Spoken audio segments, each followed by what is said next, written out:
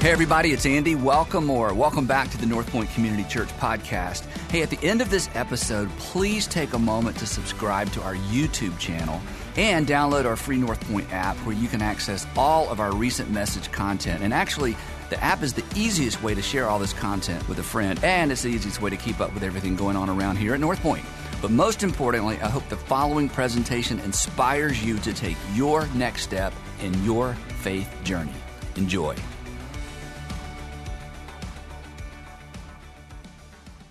So, do you know who it is virtually impossible not to like?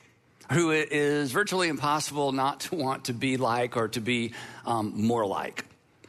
It's that person who stopped, who went out of their way to help you and didn't expect or require anything from you. They saw you in need, and they saw a need, and they just met it. They saw that something needed to be done, and they just stepped up and they did it. And they didn't just walk by and talk themselves out of it. When you have an experience like that, and we've all had those experiences, I hope, you just never forget those folks. I'll tell you one of mine. It's very odd, and I've never told this story before because it's a little long and it's a little odd, but I'm going to try to take several hours and shrink it down. I was in Florida. I went to an event. I woke up that morning. I didn't want to eat breakfast, so I didn't eat breakfast. I went to the event. It was a half-day event. They provided lunch. The lunch didn't look appetizing, so I didn't eat lunch. So then I went to the airport, and I had a late, early evening flight, and I thought, well, I'll just get some work done. So I worked. Nothing at the airport looked appetizing to me. I was trying to eat healthy. I still do, but this is, by the way, this is like 14 years ago. That's important because it was before Uber, which is important in just a minute in the story. In fact, I think Uber launched the next year, actually. But anyway, so then the flight's delayed because there's bad weather in Atlanta. So I'm in Florida, so we're wait. So the flight's delayed 2 hours. The plane gets there. They said, hey, it's a quick turnaround, and so it's a short flight. So we get on, pull off away from the gate. Bad weather in Atlanta. We sit there 2.5 more hours. So I haven't had breakfast, lunch, or dinner. And I've never had blood sugar problems before, so I didn't really know what was going on in my body. So anyway, we land. I check the bag. I get to baggage claim, and I can't read the screen. It's like totally blurry about where my bag. So I thought, I'll have my contacts in all day. So I pop my contacts out and put my glasses on, and everything's still kind of blurry. I finally get my bag, get in the little bus thing that takes you out to the hinterland to find my car. Fortunately, I remembered which aisle I was on because I was having a hard time reading my phone. And silly me, it's about 11 o'clock at night. There's hardly anybody out there. I get in my car. I get lost in the parking lot to get out of the parking lot because I can't see. Things are getting blurrier and blurrier. I'm like, what is happening to me? Didn't have any other symptoms. So then I don't want to advise this, okay? This is probably why I haven't shared the story before. I thought, well, this is going to get better. So I make my way to the highway. So I'm on 85. I'm going through town. And I'm sweating. I got the windows down. I got the air conditioner on. I keep checking my pulse. Am I having a heart attack? I'm like, what is happening? But it's getting worse and worse. So I've got the flashers on. I'm in the right-hand lane. Is anybody feeling anxiety? I want to get through this quick before I trigger your anxiety. I know but that's why I haven't shared the story before. Anyway, it works out. I'm here. But anyway, so I'm in my Land Cruiser. I had this old Land Cruiser, and I'm in the right lane, flashers on, and I'm praying. And here's what I'm praying, and it's not because I'm a great person, but I was praying, God, please don't let me hurt anybody, because I thought I am about to pass out, and I'm going to wreck my car and hurt somebody. So I'm downtown Atlanta, finally get to an exit. I get off, and this is what I remember. I remember pulling up at the end of the exit ramp, and there's this giant red light in the sky, and I realized that's a red light. My vision is so blurry, it's about this big around, okay? I'm sitting there, I'm trying to, breathe, and I've got all this anxiety. I look over, I see this blurry white and blue kind of neon looking thing. I'm thinking that has to be a Chevron station or some sort of gas station. I take a right, and I get in the parking lot. And I've never experienced anything like this. So I'm sitting there thinking, what am I going to do?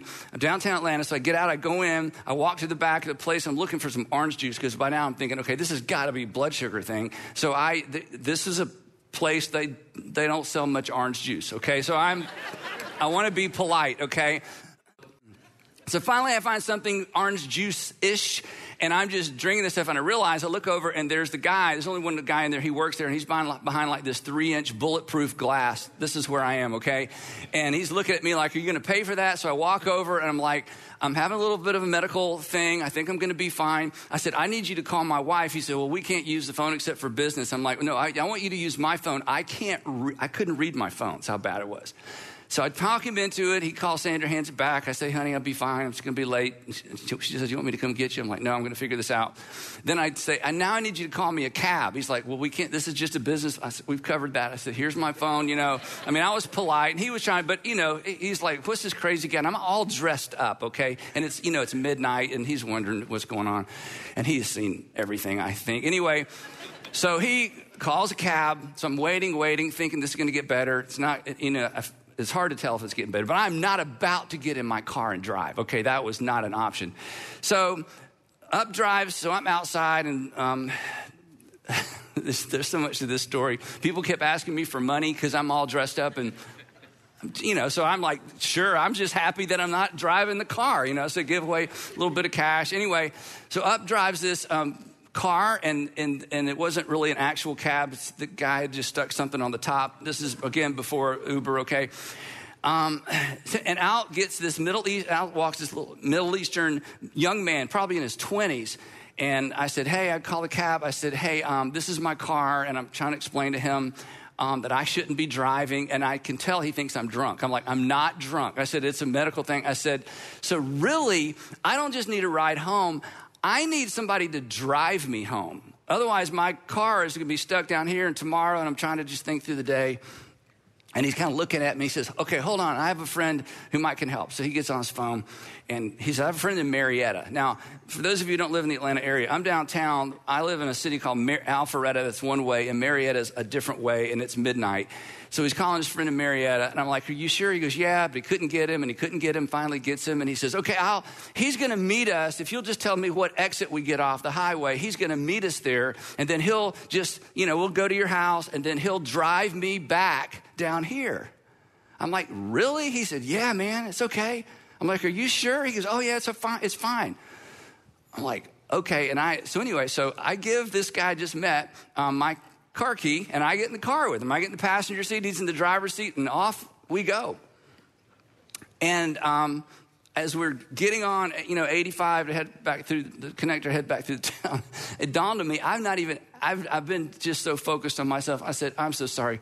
What is your name? He said, my name is Muhammad. And I said, well, I'd already told him my name. I said, well, Muhammad, I'm a pastor, and I cannot wait to tell my friends and my wife that I was saved by Muhammad. And he didn't get it. I don't think he got it.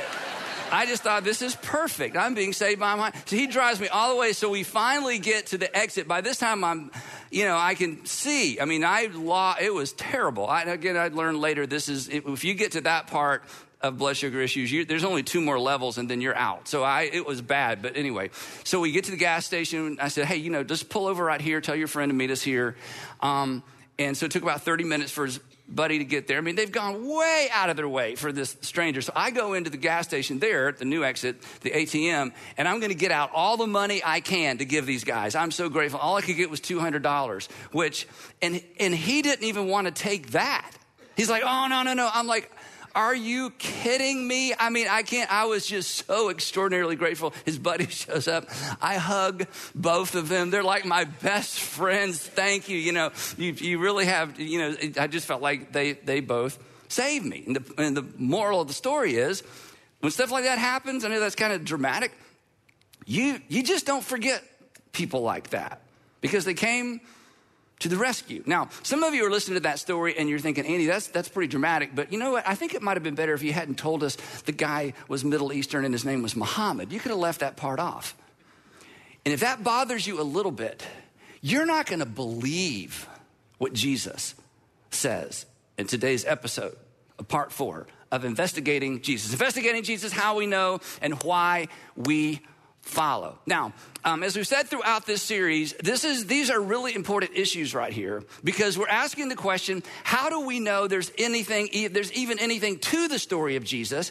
And if there is something to the story of Jesus, why should we bother to follow? Because the invitation to follow Jesus is all encompassing. It includes your time and your money and your relationships and your career and your school. I mean, following Jesus, it's an all or nothing kind of proposition. So for modern people to consider following Jesus, I mean, we better have a really, really, really good reason. And the other reason it's such an important issue is because Christianity, or I should say the credibility of Christianity, actually rises and falls on the identity of this single individual, Jesus of Nazareth. Which means, and we've said this each time in this series, which means if you are considering faith, or if you are reconsidering faith, or if you are in the process of unconsidering faith, there's really just one pertinent question for you to wrestle with. And the question is not, does God exist? I mean, that's fun to talk about. The question isn't, is the entire Bible true? That's fun to talk about as well. But the issue when it comes to Christianity really boils down to this.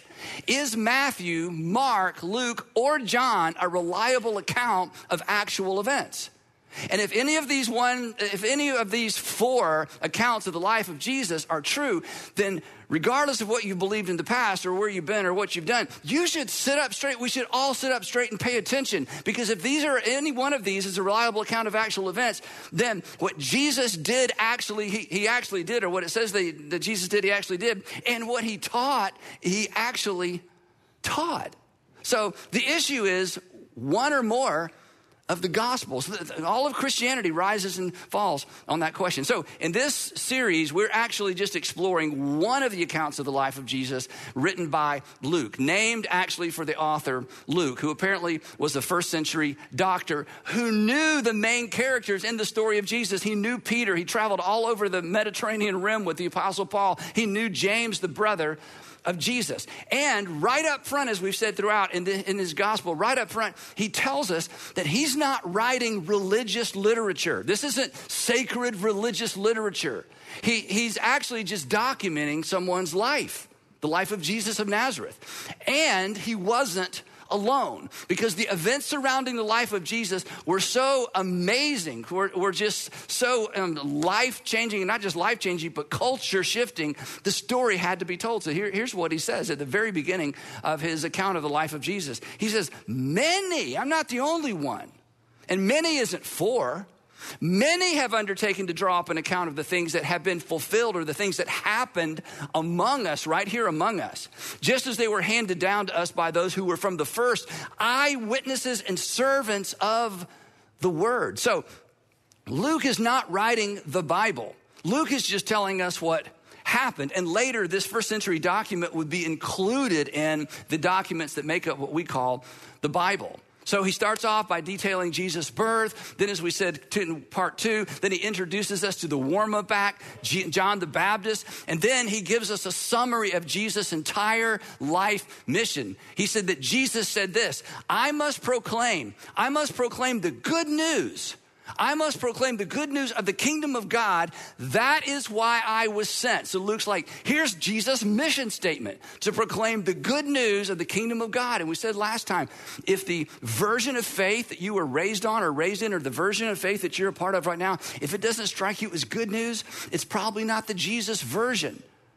And the whole idea of the kingdom of God, Jesus presenting the kingdom of God, this represents the reign and the rule of God. And Luke says, this is what was so amazing about Jesus.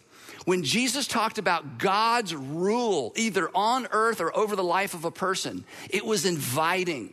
It was relational. It was without borders. It was as if, Luke would tell us, it was as if everybody was invited and everybody was included. That Luke would say, look, Luke would tell us, and we'll discover as you read the Gospel of Luke, it's like he said, it's like Jesus was saying that God doesn't recognize, and God has little patience for the artificial stratification of the human race that every single culture and every single generation tries to impose on the human race. that everyone was endowed with certain inherent worth, that everybody had value, that everybody was made in the image of God, and that the caste system or the caste type systems that again permeated ancient world and permeate parts of the world today, Jesus had no patience for that because his Father had no patience for that because that's not how he viewed the world. That everyone should be treated with dignity and worth, which, by the way, is really kind of self-evident to us, but it was not self-evident in the ancient world. And it wasn't self-evident until Jesus. And wherever Jesus' followers stubbornly embraced, defended, and modeled Jesus' new covenant command to love others as God through Christ has loved us, people flourished. The world was a better place. And all the caste systems and the differentiating of types of people, all of that began to fall away. So, on one occasion, Jesus spoke about this directly, and Luke documents this occasion where Jesus really goes out of his way to reiterate this new and unique vision for his followers, which was a new and unique vision for the world. And it's like Luke leans in and says, okay, this is so important. This is why I included this. This is how epic the words of Jesus. This is why this story had to be told. Here's what he says, Luke chapter 10. On one occasion, an expert in the law, a lawyer, stood up to test Jesus. He had a question, but it was a test. That's important. Teacher, he said, what must I do to inherit eternal life? Now, eternal life in the first century Judeans, what he's asking is, how do I know I get to participate in God's future kingdom? How do I get to participate in God's future kingdom? That's what eternal life, that's what they meant by eternal life. In other words, this attorney wants to make sure he's got a reserved seat. Now, he's testing Jesus, but he's also genuinely curious because the answer to the question, how do you reserve a seat in God's future kingdom, wasn't all that clear from the law and the prophets. But Jesus is smart, and he knows that this is a test, and he knows that there's a question behind the question. So Jesus did what Jesus does. He responds with a question. So he says, well, you're a lawyer. What is written in the law? How do you read it? In other words, you tell us and you tell me, and we'll both know. I mean, you're a lawyer. You should know this, right?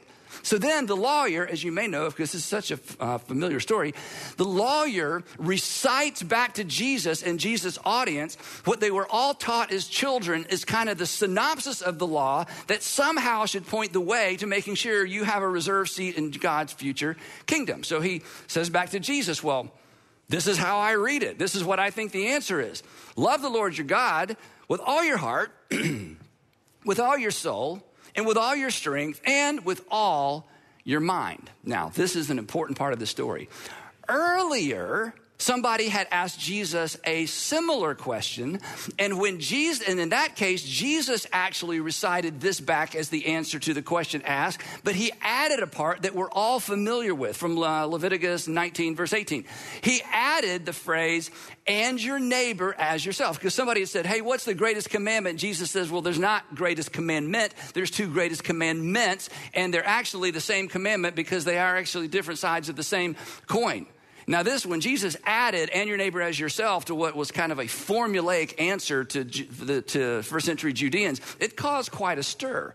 But the reason Jesus added, and your neighbor as yourself, because he was making a point. And this is when Luke wants to lean in and say, and this is the point. His point was that love for God is demonstrated by love for others. That love for God, this was Jesus, the point of his ministry. This is why it's good news. This is why the reign and rule of God is not something to be resisted. That love for God is demonstrated by love for others. Well, anyway, apparently this lawyer was there when Jesus added on, and your neighbor as yourself. So he recites kind of the Sunday school answer to the question of how can I know for sure I'm going to have eternal life? Then he smiles at Jesus and he adds, and I've been listening, Jesus, and love your neighbor as yourself. Well, Jesus is so happy. Somebody is finally paying attention and starting to get this, right? And Jesus looks at him and says something that Jesus almost never says in the Gospels.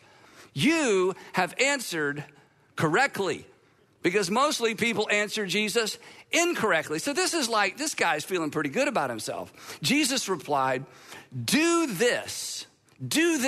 What's this? This isn't the love of the Lord your God with their heart, soul, mind, and strength, because you can't measure that. You have no idea. Do this is referring specifically to the last part, and love your neighbor as yourself. And if you do, Jesus said, hey, Mr. Judean lawyer, you'll have a reservation in God's future kingdom. All right, anybody else have a question? But the lawyer doesn't sit down because he's not finished. And the text says, Luke tells us, because somebody who was there told Luke, but he, the lawyer, was just like us. He wanted to justify himself. Don't we all? Don't you want to think that you're okay? That you and God are fine? That you and God, it's all worked out, That you and Jesus got it all worked out, Eric Church says, me and Jesus have got that all worked out, right? Isn't that how we are? Or don't we all want to justify ourselves? Of course we do. So he doesn't sit back down. He says, so he asked Jesus. This is the second part of the question. Okay, all right, if I'm going to reserve, spot in God's future kingdom, I got to love my neighbor as myself. But you got to be more specific than that. And here's the famous question. And who is my neighbor?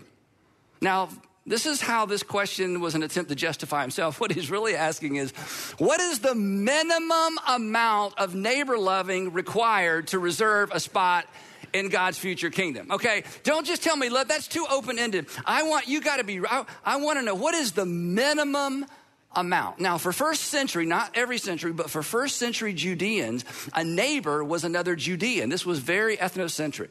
To love your neighbors were other Judeans, because they were, Rome was there. There were different countries that had become part of that culture. And so they're sort of taking care of themselves.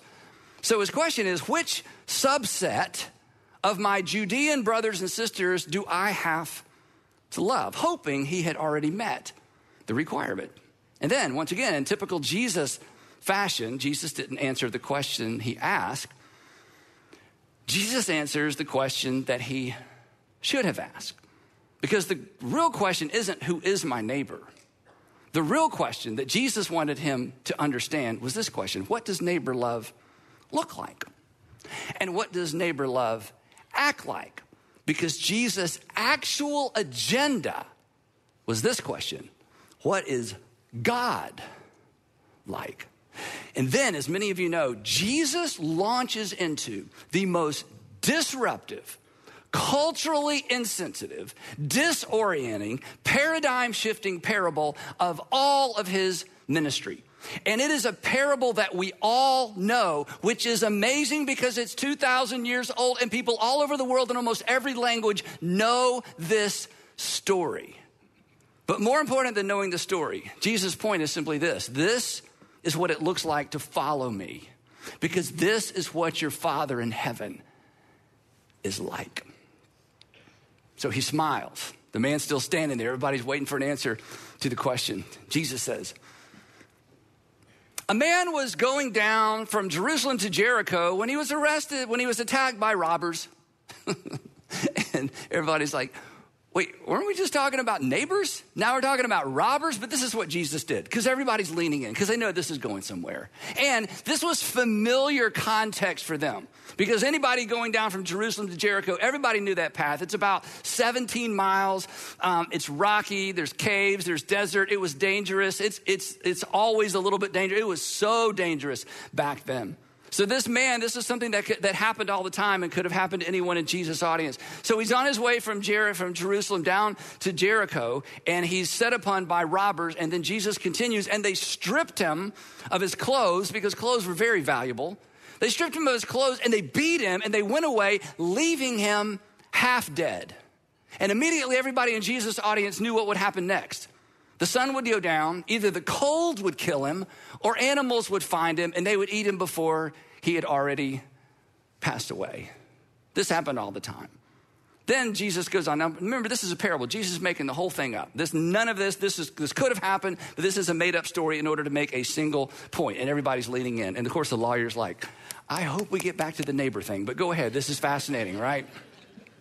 Jesus says, and then these two religious people, one actually, it appears from what Jesus said, coming from Jerusalem, so they're all ceremonially clean and all buttoned up with God. These two religious people come by and they see their bruised and bleeding Judean neighbor, and they don't lift a finger.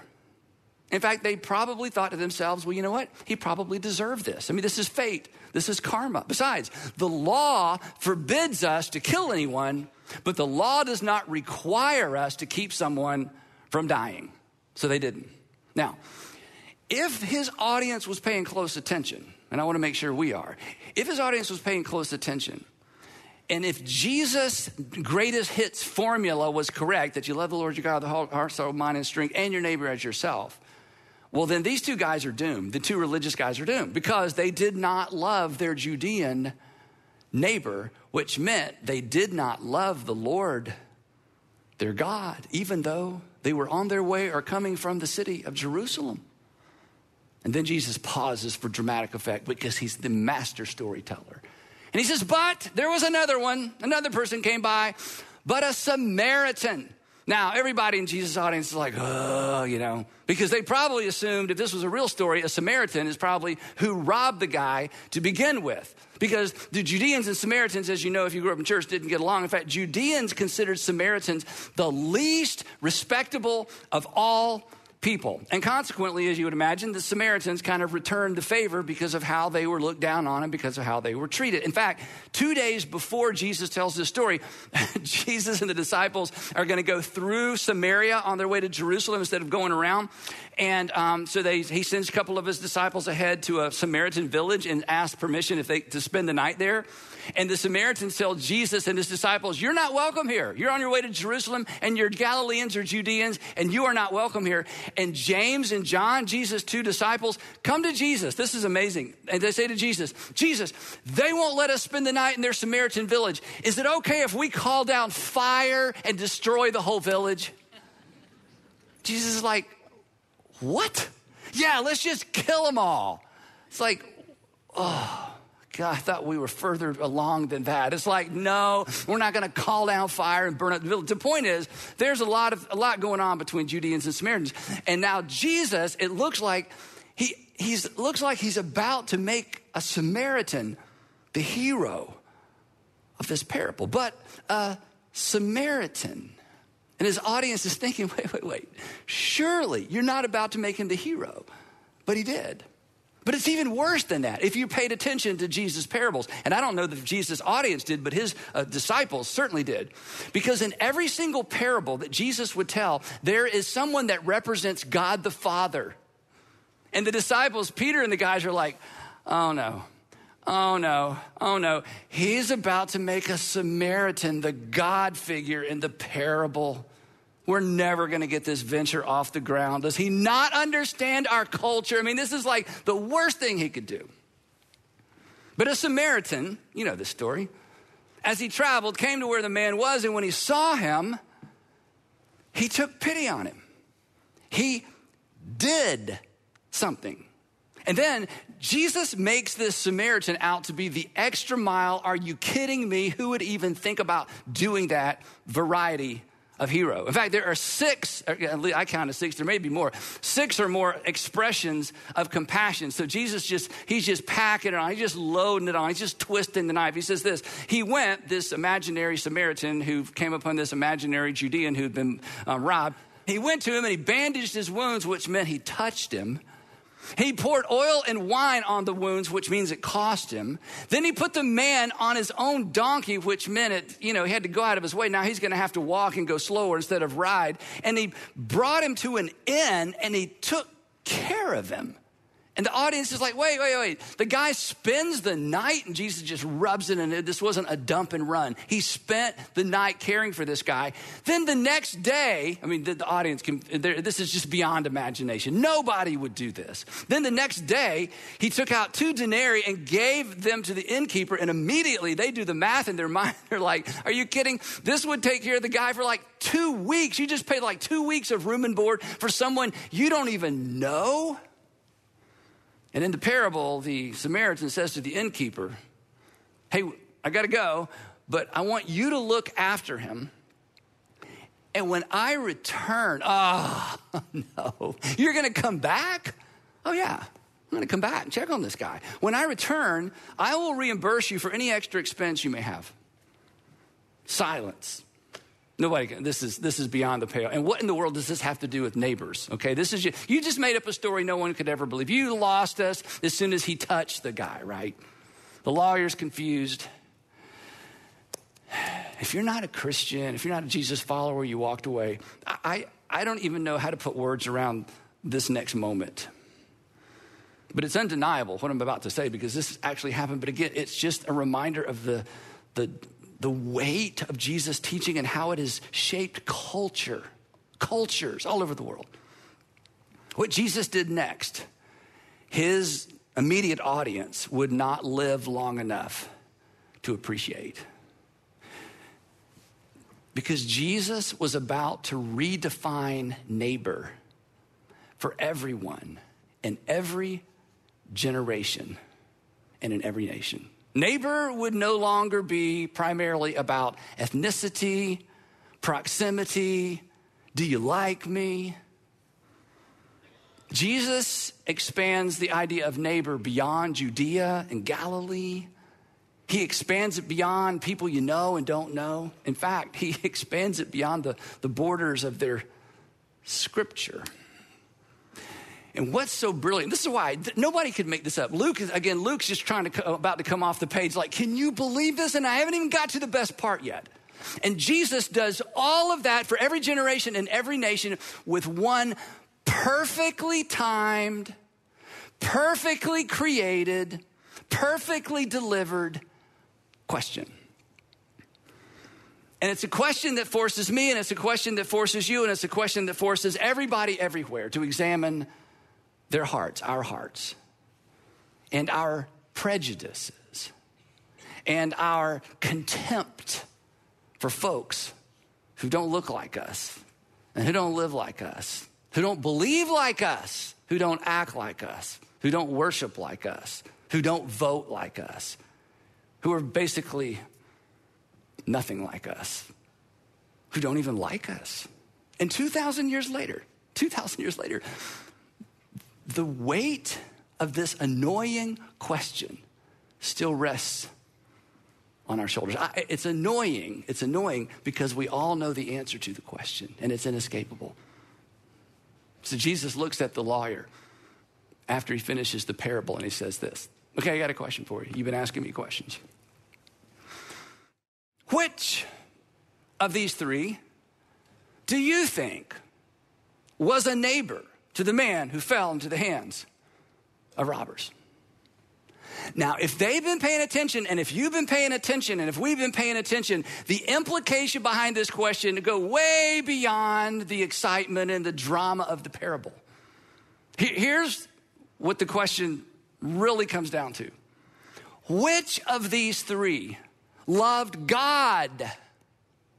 Which of these three loved God with all his heart, soul, mind, and strength by loving a stranger as himself? And the problem for the lawyer standing there is this. If he answers this question out loud, he's accountable to his answer. It's worse than that. If you answer this question out loud, or if you answer this question out loud, or if I answered this question out loud, I'm accountable to my answer for the question. And the lawyer, surrounded by Judeans primarily, he can't even bring himself to answer the question directly. The text says, Luke tells us, the expert in the law required Jesus to say, which one of the three? There's just three. There's two that walk by and there's one that helps. Which one of the three was a neighbor? And he's like, the one, couldn't even say Samaritan. The one who had mercy on him. The one who saw a need, met it. The one that saw there was something to do that they could do and they did it. The one that didn't talk themselves out of it. Jesus smiles, looks at him, looks at his audience, looks at me, looks at you, looks at us. He says, all right, tell you what, go. Just do that. Do you want to participate in the kingdom of God on earth? Do you want to live your life in sync with God's activity in the world? Do you want to see thy kingdom come, thy will be done on earth right now in your earth, on your world as it is in heaven? He would say to his audience, then just go do that. When you see a need you can meet it. When there's something you know you can do it. Don't talk yourself out of it. Just go. They hated this part. This is maybe why he didn't say it. These are my words, not his. He was basically saying, just go be the Samaritan in the parable. And suddenly neighbor love has no boundaries. And neighbor love didn't, because God's love doesn't. And this is when Luke just wants to come off the page and grab me by the collar and put his hand behind your head and pull you up close and say, can you believe this? Nobody thought this way. Nobody lived this way. Nobody could even imagine a community like that. Nobody could imagine a world like that. And Jesus asked this perfect question. And by the time Luke writes his gospel, it's already having ripple effects through Judea and Galilee and Samaria. And the Apostle Paul and others are going to take it to the uttermost parts of the earth.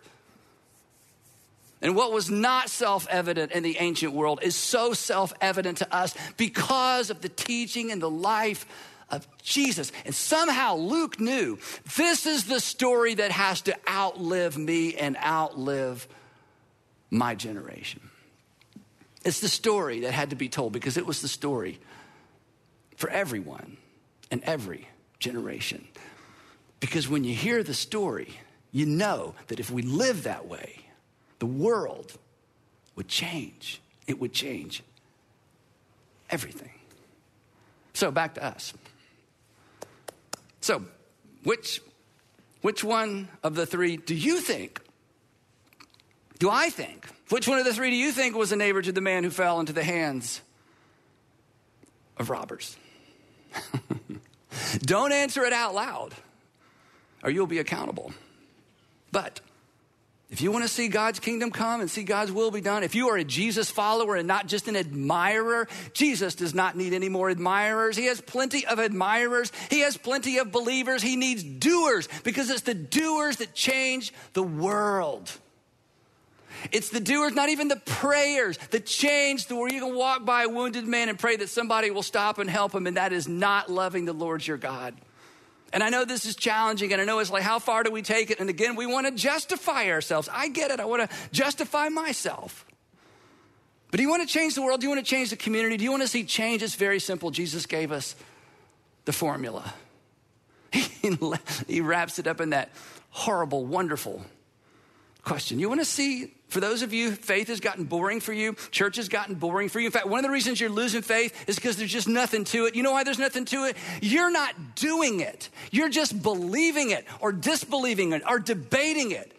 But you step into a realm when you see something that needs to be done, do it. And when there's a need you think you can meet, you meet it. And you get in a little deep and a little bit over your head. And suddenly you're praying like never before. And suddenly your faith comes to life like maybe it's never been alive before. This is the life Jesus invites us into.